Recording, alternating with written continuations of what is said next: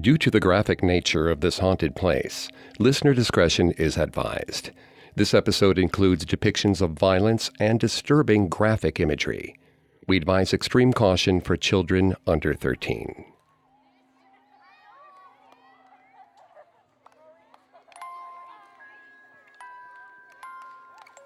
Piper's interest in Lizzie Borden began with a children's rhyme. What started as a weird saying between her and her friends grew into an interest in the Borden case itself and what it said about America. A study in small-town politics and shame. And so, she booked a trip to the Lizzie Borden B&B to celebrate her college graduation. What else was a cum laude history major to do? The tour guide rehashed what she already knew as they stood in the Borden's parlor, the same room where Lizzie's father had died. A pair of frightened teens screamed at every creak and groan of the house. Piper gave them a sympathetic smile, reminding them that this was just an old place. They were safe. She had arranged to stay in the guest room where Lizzie's stepmother, Abby Borden, had died. Framed crime scene photos reminded guests what had happened here. The antique furniture added to the ambiance.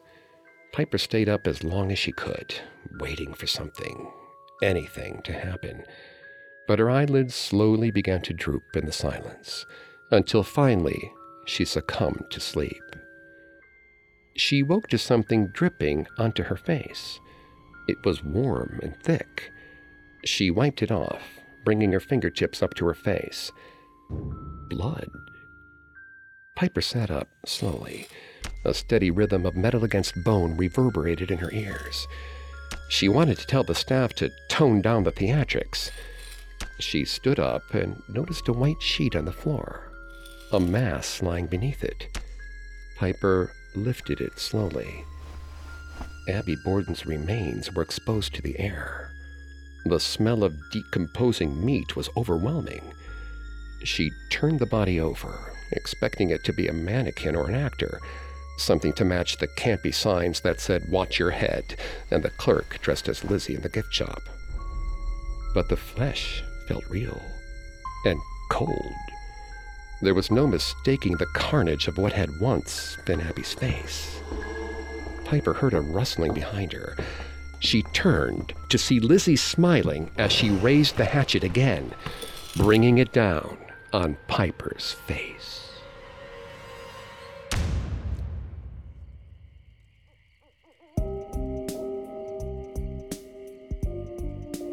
Welcome to Haunted Places, a Parcast original.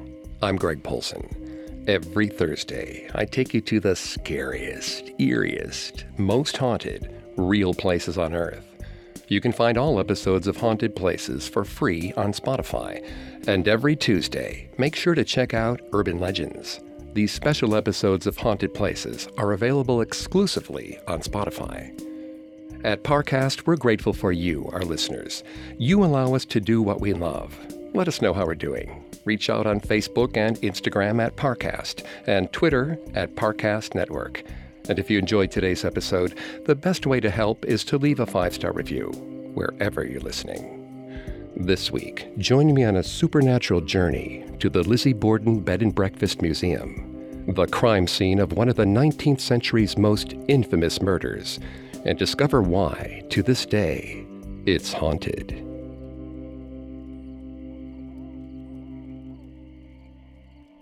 On August 4th, 1892, 69-year-old Andrew Borden and his wife Abby were found dead in their home in Fall River, Massachusetts.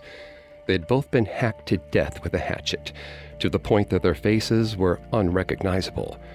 He was killed in the parlor in the middle of a mid-morning nap, while his wife appeared to have been attacked in the second-floor guest bedroom. Andrew's youngest daughter, 32-year-old Sunday school teacher Lizzie Borden, was tried for the crime, but found not guilty. What are the trials of the century? Lizzie's story has inspired everything from nursery rhymes to a Lifetime television series. The site of the Borden murders, a 3-floor house at what was then 92 2nd Street, is now a bed and breakfast. You can take a 2-hour night tour of the home and sleep in the bedroom where Abby Borden was murdered. Fall River was in its golden age in 1892, known as the Spindle City for its many textile mills. Andrew Jackson Borden invested in several of these mills and was the head executive of one of the town's largest banks. A carpenter and coffin maker turned self-made business owner, at the time of his death, his estate was valued at $300,000, or over $8.3 million in 2019. Despite his wealth, Andrew Borden was a famously tight-fisted man. He refused to pay for the house to be renovated for electricity and indoor plumbing, and was rumored to have cut the feet off of corpses to save money on wood for his coffins. Andrew's first wife, Sarah, gave him 2 daughters who survived infancy, Emma Leonora and Lizzie Andrew Borden. Sarah passed away when Emma was 12 due to uterine congestion. Andrew quickly remarried in the interest of providing a mother for his 2 daughters, but Emma had promised her mother that she would take care of Lizzie. Both girls viewed their new stepmother, 37-year-old Abby Gray, as an interloper, and verbally abused her when they weren't giving her the silent treatment. Is it any wonder why many of the citizens of Fall River suspected the emotional violence became physical?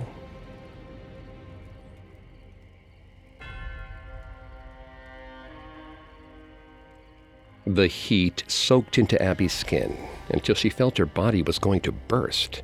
Summers in Fall River weren't meant to be this hot, but she did her best under the circumstances. She always did her best. Her stepchildren refused to speak to her most of the time, but she got by. Lizzie had recently moved from referring to Abby with a strange, cold and informal reading of Mother to refer to a slightly less disturbing but still distant Mrs. Borden. It did not even matter that both stepchildren were allowed to make decisions usually reserved for the lady of the house. Abby had been built to endure hardship. She could withstand this. She had a decent allowance, and she truly believed that she had Andrew's affection, even if he refused to wear a wedding band. Instead, he wore a small gold ring that Lizzie had given him. She did not comment. It wasn't her place. Still, Abby resolved to endure the stifling summer heat and the icy stare of Lizzie's gaze as she went about her chores, setting the household to rights. She may not have been in charge of this family, but she was still a part of it. Abby asked Lizzie if she was willing to set the table, looking much more like a child than a 32-year-old should. "Couldn't Maggie do it?" she asked, referring to the family's Irish maid. Abby politely explained that Bridget was working outside. She never understood why Lizzie and Emma so insisted on calling Bridget by their previous maid's name, but it made her extremely uncomfortable. Lizzie nodded her head curtly. Her smile was sickly as she went to the cupboard and got the plates and cutlery. While Lizzie worked in the dining room, Abby tended to their dinner. Swordfish wasn't the most desirable meal in this heat, but it was what they had. Andrew was frugal with the accounts, and he would appreciate them using leftovers rather than heading to the butcher. She sprinkled some dried herbs on top before letting it warm over on an open fire. A clatter came from the other room. Abby left the comfort of the kitchen to ask her stepdaughter what happened. She rounded the corner and came face to face with Lizzie, holding a knife upraised, a pile of shattered china on the floor. Abby took a deep breath. She calmly asked Lizzie to explain what had happened. Lizzie said she had seen someone peeking through the windows. She meant only to scare them off and had knocked over the plates in the process. Abby stepped closer to Lizzie, removing the knife from the other woman's hands, reassuring her that it was all right, even though she felt something other than fear radiating from her stepdaughter's body. Abby used her apron as a makeshift basket, picking up the pieces of broken ceramic off the floor. When Abby had collected each and every piece, she tried to address Lizzie again, but her stepdaughter was gone. Abby put the jagged pieces into the dustbin and went back to the kitchen. Lizzie was prodding the swordfish. Abby asked her to leave well enough alone and continue to set the table. Lizzie stared at her for a long moment, her eyes inscrutable.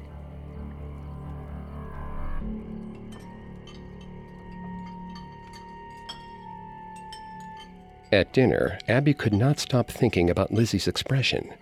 There was calculation behind her eyes, dark delight. Tired from the heat and the trouble she encountered in the household, Abby ate like the dying. She shoveled food into her mouth, grateful for each and every morsel. It was only when she'd finished that she noticed Lizzie's eyes staring at her again, a soft smile on her lips. Lizzie had barely touched her plate. She moved her fork around the ceramic, taking small bites here and there. Her eyes never left Abby's. After dinner, Abby tried to embroider, but she still could feel Lizzie's gaze. She asked several times if something was the matter.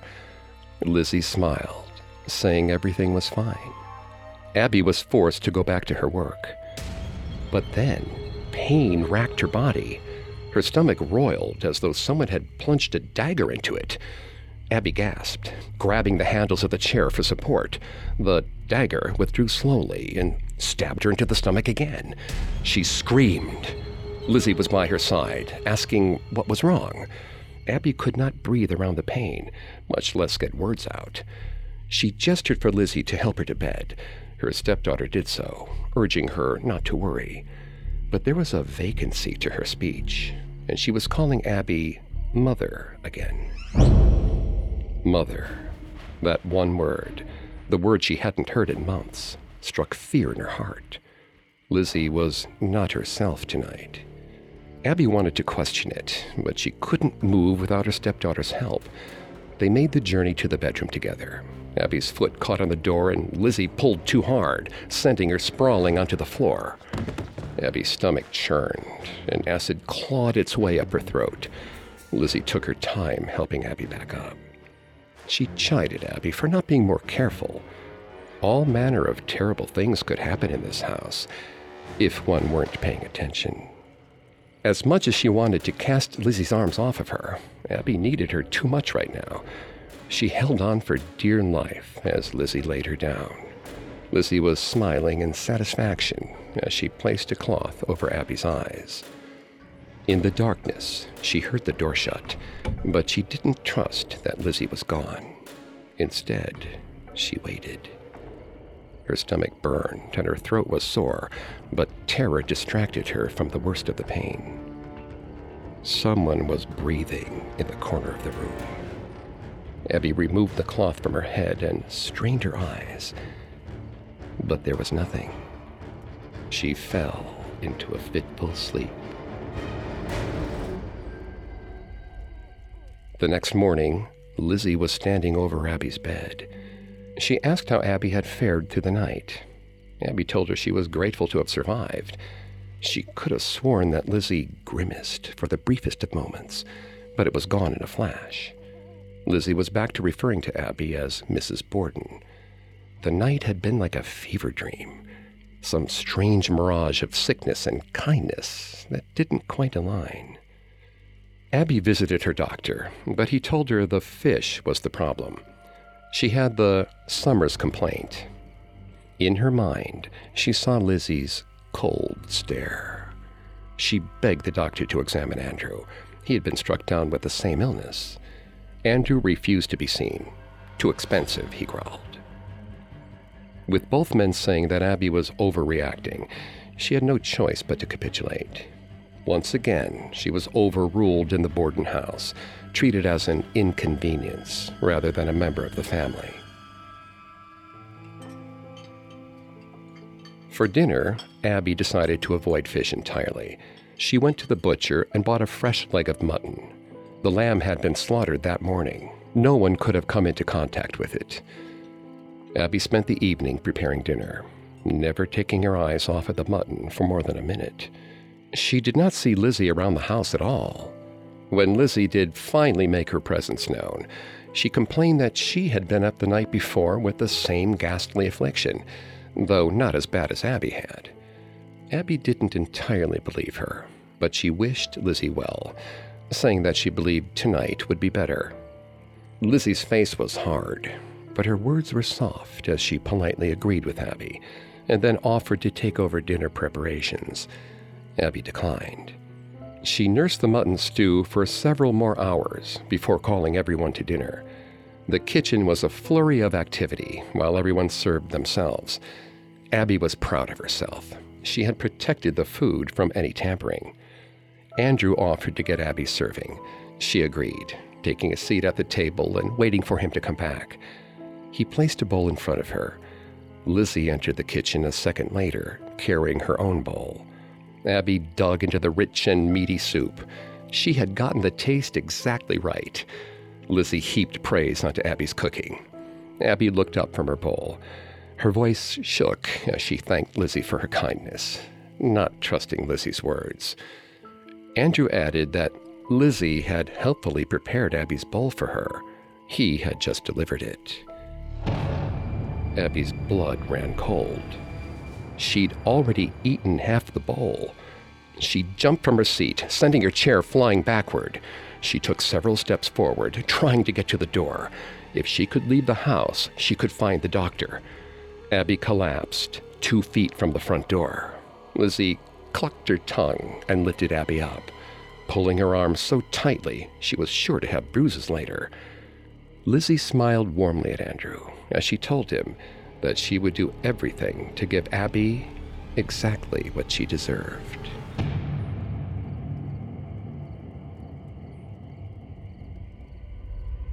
On August 3rd, 1892, Lizzie Borden requested a bottle of prussic acid from a Fall River druggist named Eli Bentz.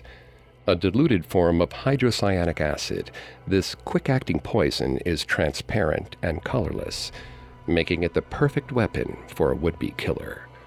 Lizzie explained that she needed the prussic acid to put on the edge of a sealskin cape, which had been given to her by her father, but Bentz told her he could not dispense the drug without a doctor's orders. Lizzie insisted that she bought the poison before, but he stood firm, and she left empty-handed. Lizzie's animosity toward her stepmother Abby was a matter of public record. She once chewed out her dressmaker for referring to the new Mrs. Borden as her mother, calling her a good-for-nothing thing. The Borden sisters believed that Abby had married their father for his money, a view they felt was confirmed by his agreement to help Abby's sister avoid homelessness when he purchased a share in her home. The Borden sisters greatly resented this transaction, even though they were given the same sum. Lizzie constantly urged her father to move them to the affluent Hill District of Fall River so she could entertain guests the way the lady of the house should, even though she wasn't supposed to be the lady of the house at all. The always frugal Andrew ignored his daughter's demands, but he also did little to support Abby. Lizzie and Emma were free to use their weekly allowance as they saw fit, while Abby was expected to use her allotted funds on household expenses. Andrew never bought Abby a ring, but Lizzie bought him a small gold band that he wore on his finger until the day he died. 2 days before the murders of Andrew and Abby Borden, the Borden household became afflicted with a shared stomach issue. Abby's doctor, Seabury Bowen, assured her that it must have been an issue with the swordfish they had been served for dinner.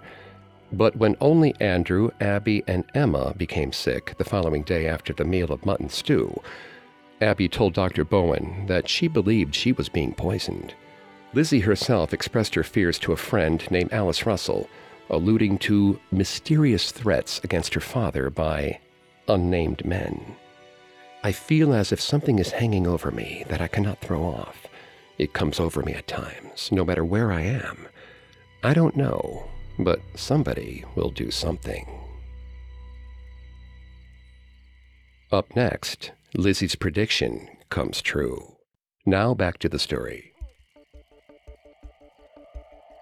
One of the reasons Lizzie Borden became a suspect in her father and stepmother's murders was her odd behavior and changing stories over the course of the investigation in August 1892.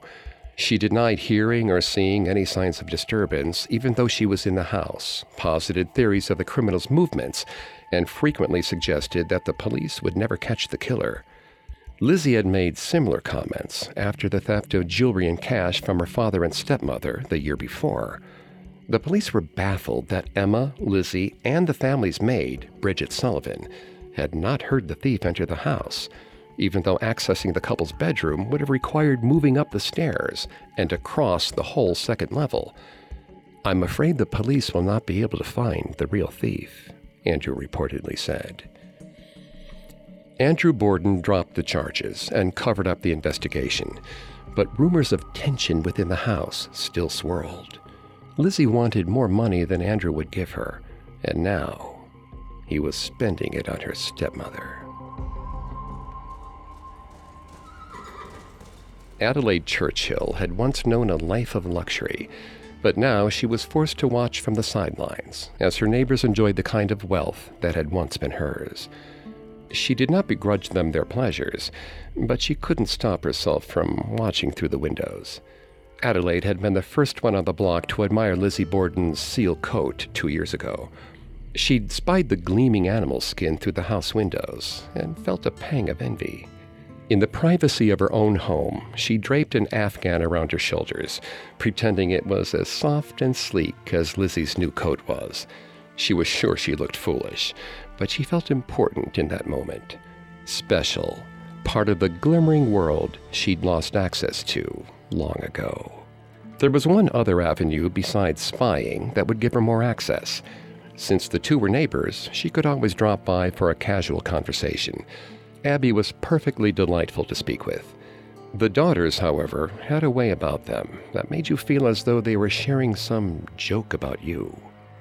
Adelaide left most conversations with Lizzie, feeling like she'd missed something vital. Today, however, Lizzie stood in front of the house, pulling at the fabric of her dress with nervous hands. It looked like she needed someone to speak to. Adelaide could be that person, if only for an hour or two.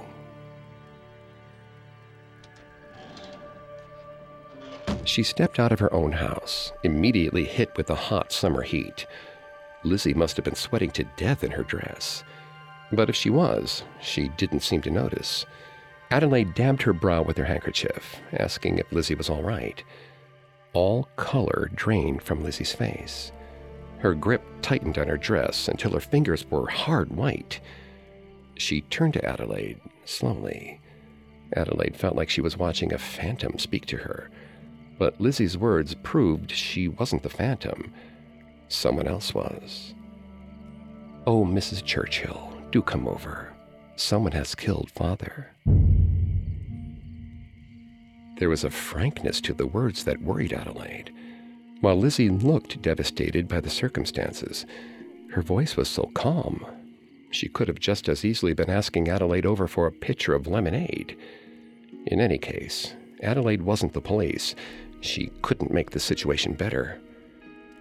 But she was gripped by curiosity. And really, the poor woman should not have to be alone at a time like this. So she headed into the house with Lizzie. They stayed in the kitchen together while Lizzie called for the doctor.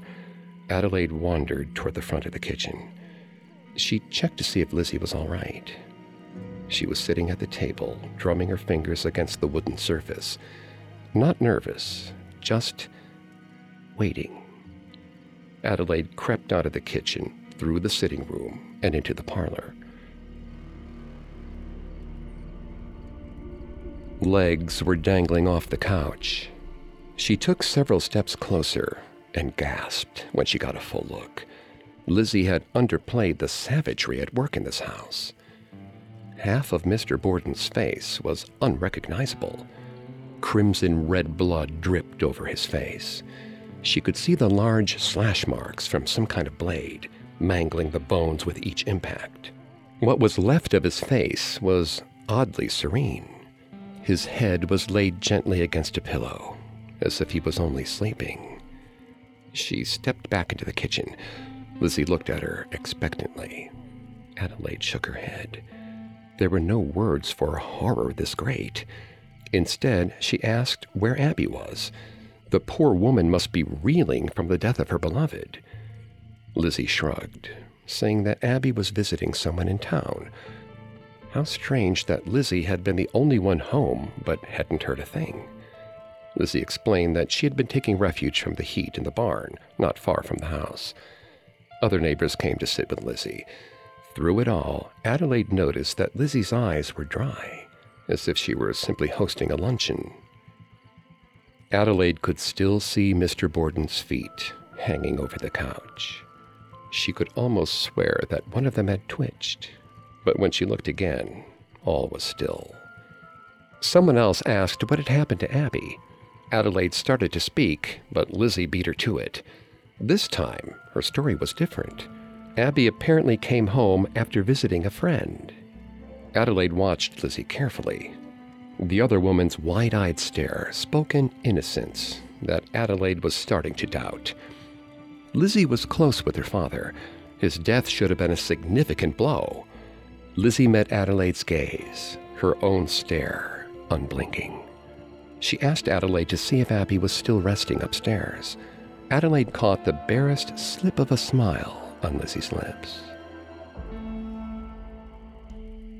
She rose from her seat slowly, to prove to herself and Lizzie that she wasn't afraid. She walked across the sitting room and through the parlor door.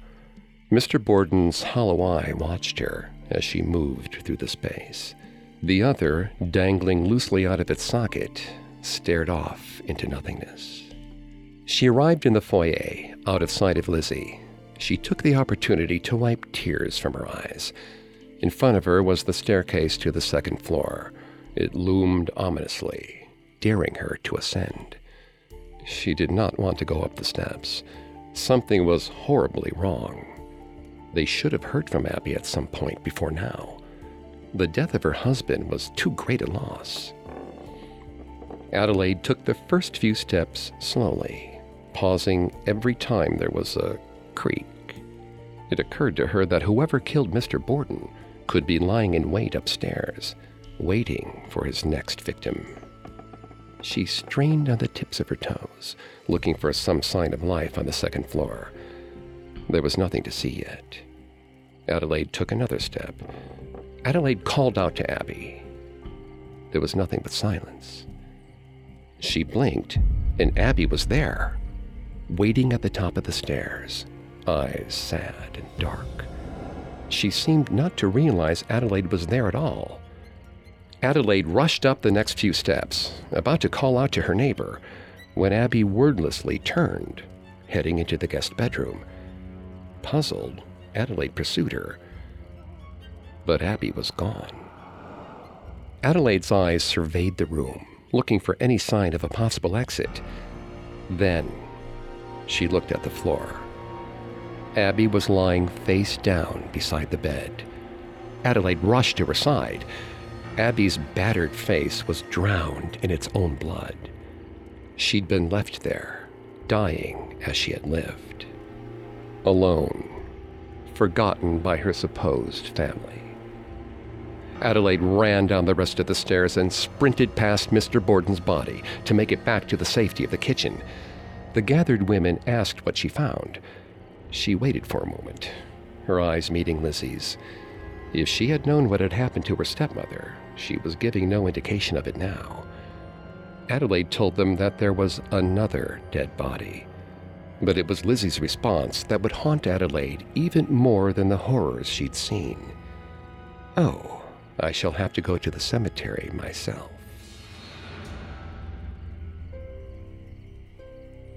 The only testimony Lizzie Borden gave under oath took place on August 9th through 11th, 1892. Denied counsel since it was a closed inquest, she spoke while still under the influence of morphine, which had been prescribed to her to calm her nerves. Even with this caveat, her testimony is puzzling.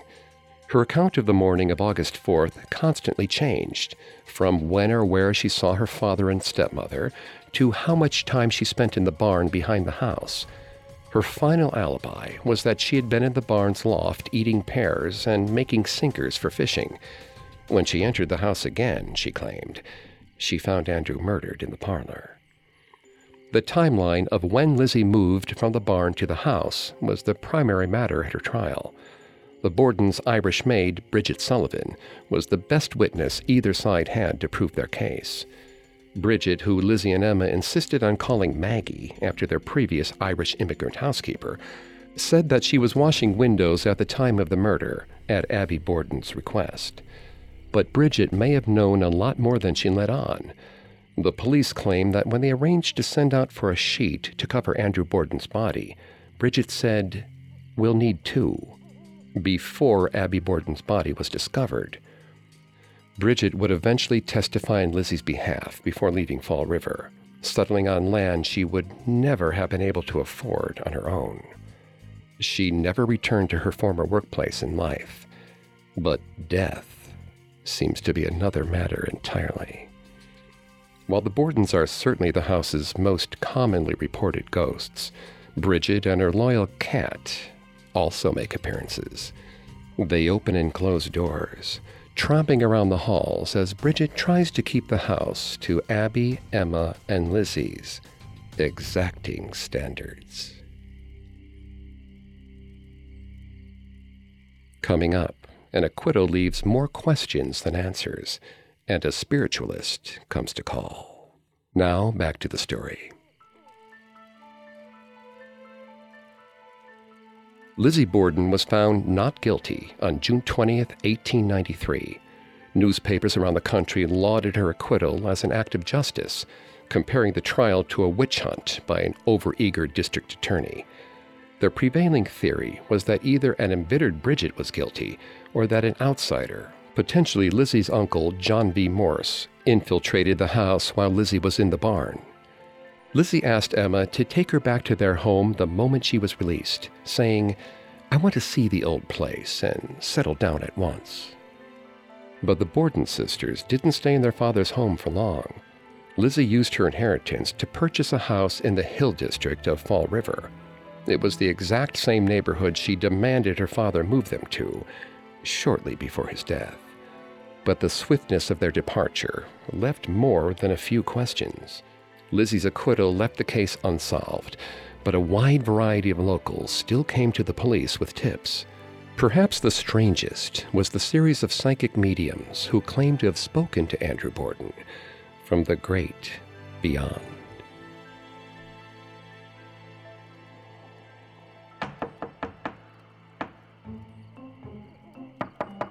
Simon was not a crackpot. It was frustrating how often he had to say this.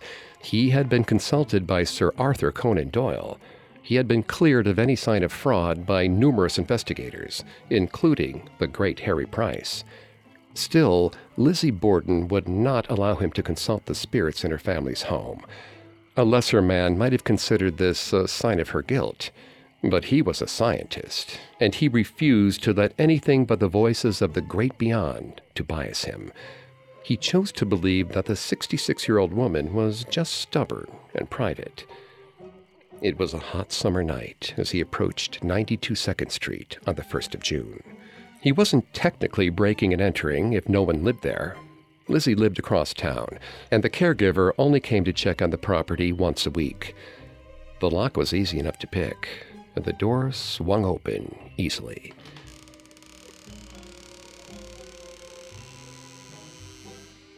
As he stepped into the infamous parlor, his first thought was how underwhelming it was. Sure, there was some crown molding, but beyond that, it was remarkably small and unimpressive for the home of such a wealthy man. No matter, he had work to do. He brought out his talking board and his candles. He looked around for a way to dim the lights, then realized there were no electrical fixtures at all.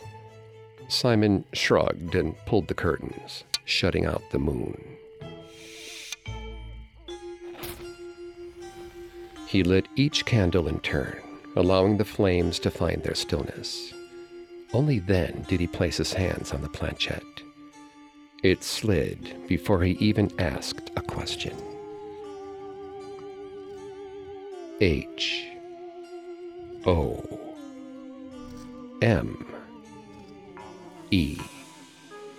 Home. Simon looked up. He apologized, admitting that, yes, he should have asked before entering. The planchette slid. Yes, the board replied. Simon cocked his head, a very fastidious spirit. Mrs. Borden? Mrs. Abby Borden? He called her name out into the darkness. 3 candles went out, all at once, leaving tiny trails of smoke spiraling into the dark. Perhaps it was Andrew. He asked. The planchette slid again. No, the board answered. Strange. He knew of no one else who had died in the house. Perhaps it was one of his spirit guides, but before he could greet them, the planchette slid again. A, B, B, Y. Perhaps Mrs. Borden was confused, but he addressed her by her first name as she asked. He got straight to the point. You never knew when the spirits would be called away, and he needed to know who had killed her and her husband. The planchette slid. L. I. Well, that seemed promising. A clear answer, if not as explosive as he'd hoped. He waited patiently for Abby to confirm her stepdaughter's guilt. Z. L. L. The planchette began to slide faster, choppy. E. A. V. E. It did it again. Faster and faster. Simon was not easily rattled. He was a professional. But there was something in the room with him he did not like. Something that had not been there when he entered, or when he spoke with Mrs. Borden. Abby, he corrected himself. But even as he had the thought, he felt something cold and sharp against his face. He leapt to his feet. He tried to control his breathing in the dark, his eyes straining to discern shapes or movement. But when he got an answer, he didn't like it. A dark figure was coming down the stairs. The light of the candles flickered, dying one by one as the thing stepped closer. Closer. Closer. As it crossed the threshold into the parlor, the last candle went out. Simon could hear nothing in the darkness, no footsteps, no breath. But he knew it was there, watching him, waiting. Something slammed against his nose, nearly breaking it. Simon yelped as blood began to trickle from his nostrils. He leapt up, desperately reaching out for the front door that had been swallowed up by shadows. Another cold, sharp object cut into his cheek. His skin was slick and sticky. He accidentally stepped on a still-dripping candle, sliding slightly before righting himself against the wall. He groped along the surface, desperately hoping he was going toward salvation rather than away, as the unseen figure bore down on him.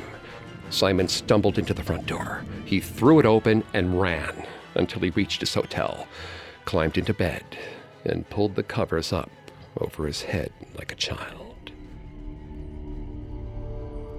It was only when he woke in the morning, rejoicing in the comforting light of day, that Simon heard the news.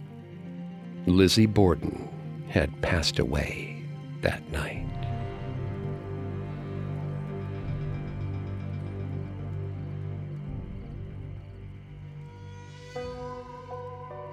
Now converted to a combination bed and breakfast and museum, the former Borden home is a popular destination for ghost hunters and true crime enthusiasts. The tour guides have a campy but informative take on the information. They allow guests to pose with a rubber hatchet on a couch in the parlor that is a near-perfect look-alike for the crime scene photo of Andrew Borden. On the anniversary of the murders, the B&B hosts live reenactors playing the police or an agitated Bridget trying to avoid reporters.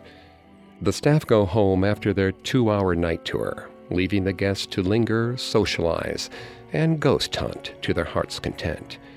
They can even use the house's Ouija board, which has an enigmatic history of its own. It's rumored to have been returned after being stolen a few years ago, with a note reading, "Please make it stop." While the national press may have been on Lizzie's side, the tide turned almost immediately in Fall River. People refused to attend church with her, and children frequently rang her doorbell only to run away, giggling in terror at having completed their friends' dares. She was frequently overcharged by store owners, and local newspapers wrote mocking articles on the anniversary of her father and stepmother's deaths. At one point, suggesting that Lizzie's name was officially cleared because the cause of death was really heat stroke. Lizzie seems to have taken it all in stride, renaming herself Lizbeth and living in Fall River for the remainder of her life, spending as lavishly as she'd hoped to when her father was alive. She left her Sunday school days behind and befriended, or perhaps dated, famous actress Nance O'Neill. She hosted raucous parties for Nance's theater company at her and her sister's garish new home, which they called Maplecroft. Emma Borden left the home abruptly in 1905, after remarking that she found the newly bohemian atmosphere in the house unbearable. The Borden sisters never spoke again, and Emma passed away 9 days after Lizzie did, on June 1st, 1927. Lizzie's estate would have been worth over $3.5 million today. Her will included a donation to the city of Fall River in order to provide for Andrew Borden's grave, as well as over $30,000 to the Animal Rescue League. In her will, Lizzie wrote, "I've been fond of animals, and their need is great, and there are so few who care for them." In her book, The Trial of Lizzie Borden, Cara Robertson quotes Nathaniel Hawthorne's The Scarlet Letter to address the question of why Lizzie would stay in the town that had made her a pariah. There's a fatality, a feeling so irresistible and inevitable that it has the force of doom, which almost invariably compels human beings to linger around and haunt, ghost-like, the spot where some great and marked event has given color to their lifetime. And still, the more irresistibly, the darker the tinge that saddens it. The ghostly figures and late-night disturbances heard at the Lizzie Borden Bed and Breakfast may be nothing but the shadows of a suggestible mind in a place of great tragedy. But it's easy to extend Hawthorne's words to the house at large. 92 2nd Street was always a site of tension and sadness, and the weight has carried on beyond the Bordens' time there. Abby is said to darken doorways, observing to make sure everything's in order, while Andrew seems to go on about his day, not realizing he's dead. Lizzie and Emma Borden died far away from home, but have been seen repeatedly, with Lizzie appearing most frequently in the house's basement, cleaning the hatchet she used to kill her parents. The murders of Andrew and Abby Borden are considered to be some of America's most famous unsolved crimes. But if the spirits at the Lizzie Borden Bed and Breakfast are any indication, what happened there is obvious.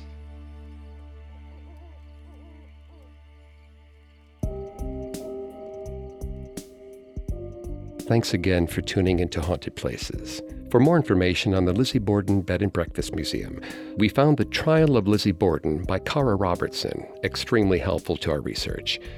We'll be back on Thursday with a new episode. And don't forget to come back on Tuesday for our Urban Legends series, available only on Spotify. You can find more episodes of Haunted Places and all other Parcast originals for free on Spotify. Not only does Spotify already have all your favorite music, but now Spotify is making it easy for you to enjoy all your favorite Parcast originals, like Haunted Places, for free, from your phone, desktop, or smart speaker. To stream Haunted Places on Spotify, just open the app, tap Browse, and type Haunted Places in the search bar. Several of you have asked how to help us. If you enjoy the show, the best way to help is to leave a 5-star review. And don't forget to follow us on Facebook and Instagram at Parcast and Twitter at Parcast Network. I'll see you next time. Haunted Places was created by Max Cutler and is a Parcast Studios original. Executive producers include Max and Ron Cutler. Sound design by Kenny Hobbs, with production assistance by Ron Shapiro, Carly Madden, Isabella Way, and Travis Clark. This episode of Haunted Places was written by Lil D. Ritter and Jennifer Richey, with writing assistance by Greg Castro. I'm Greg Polson.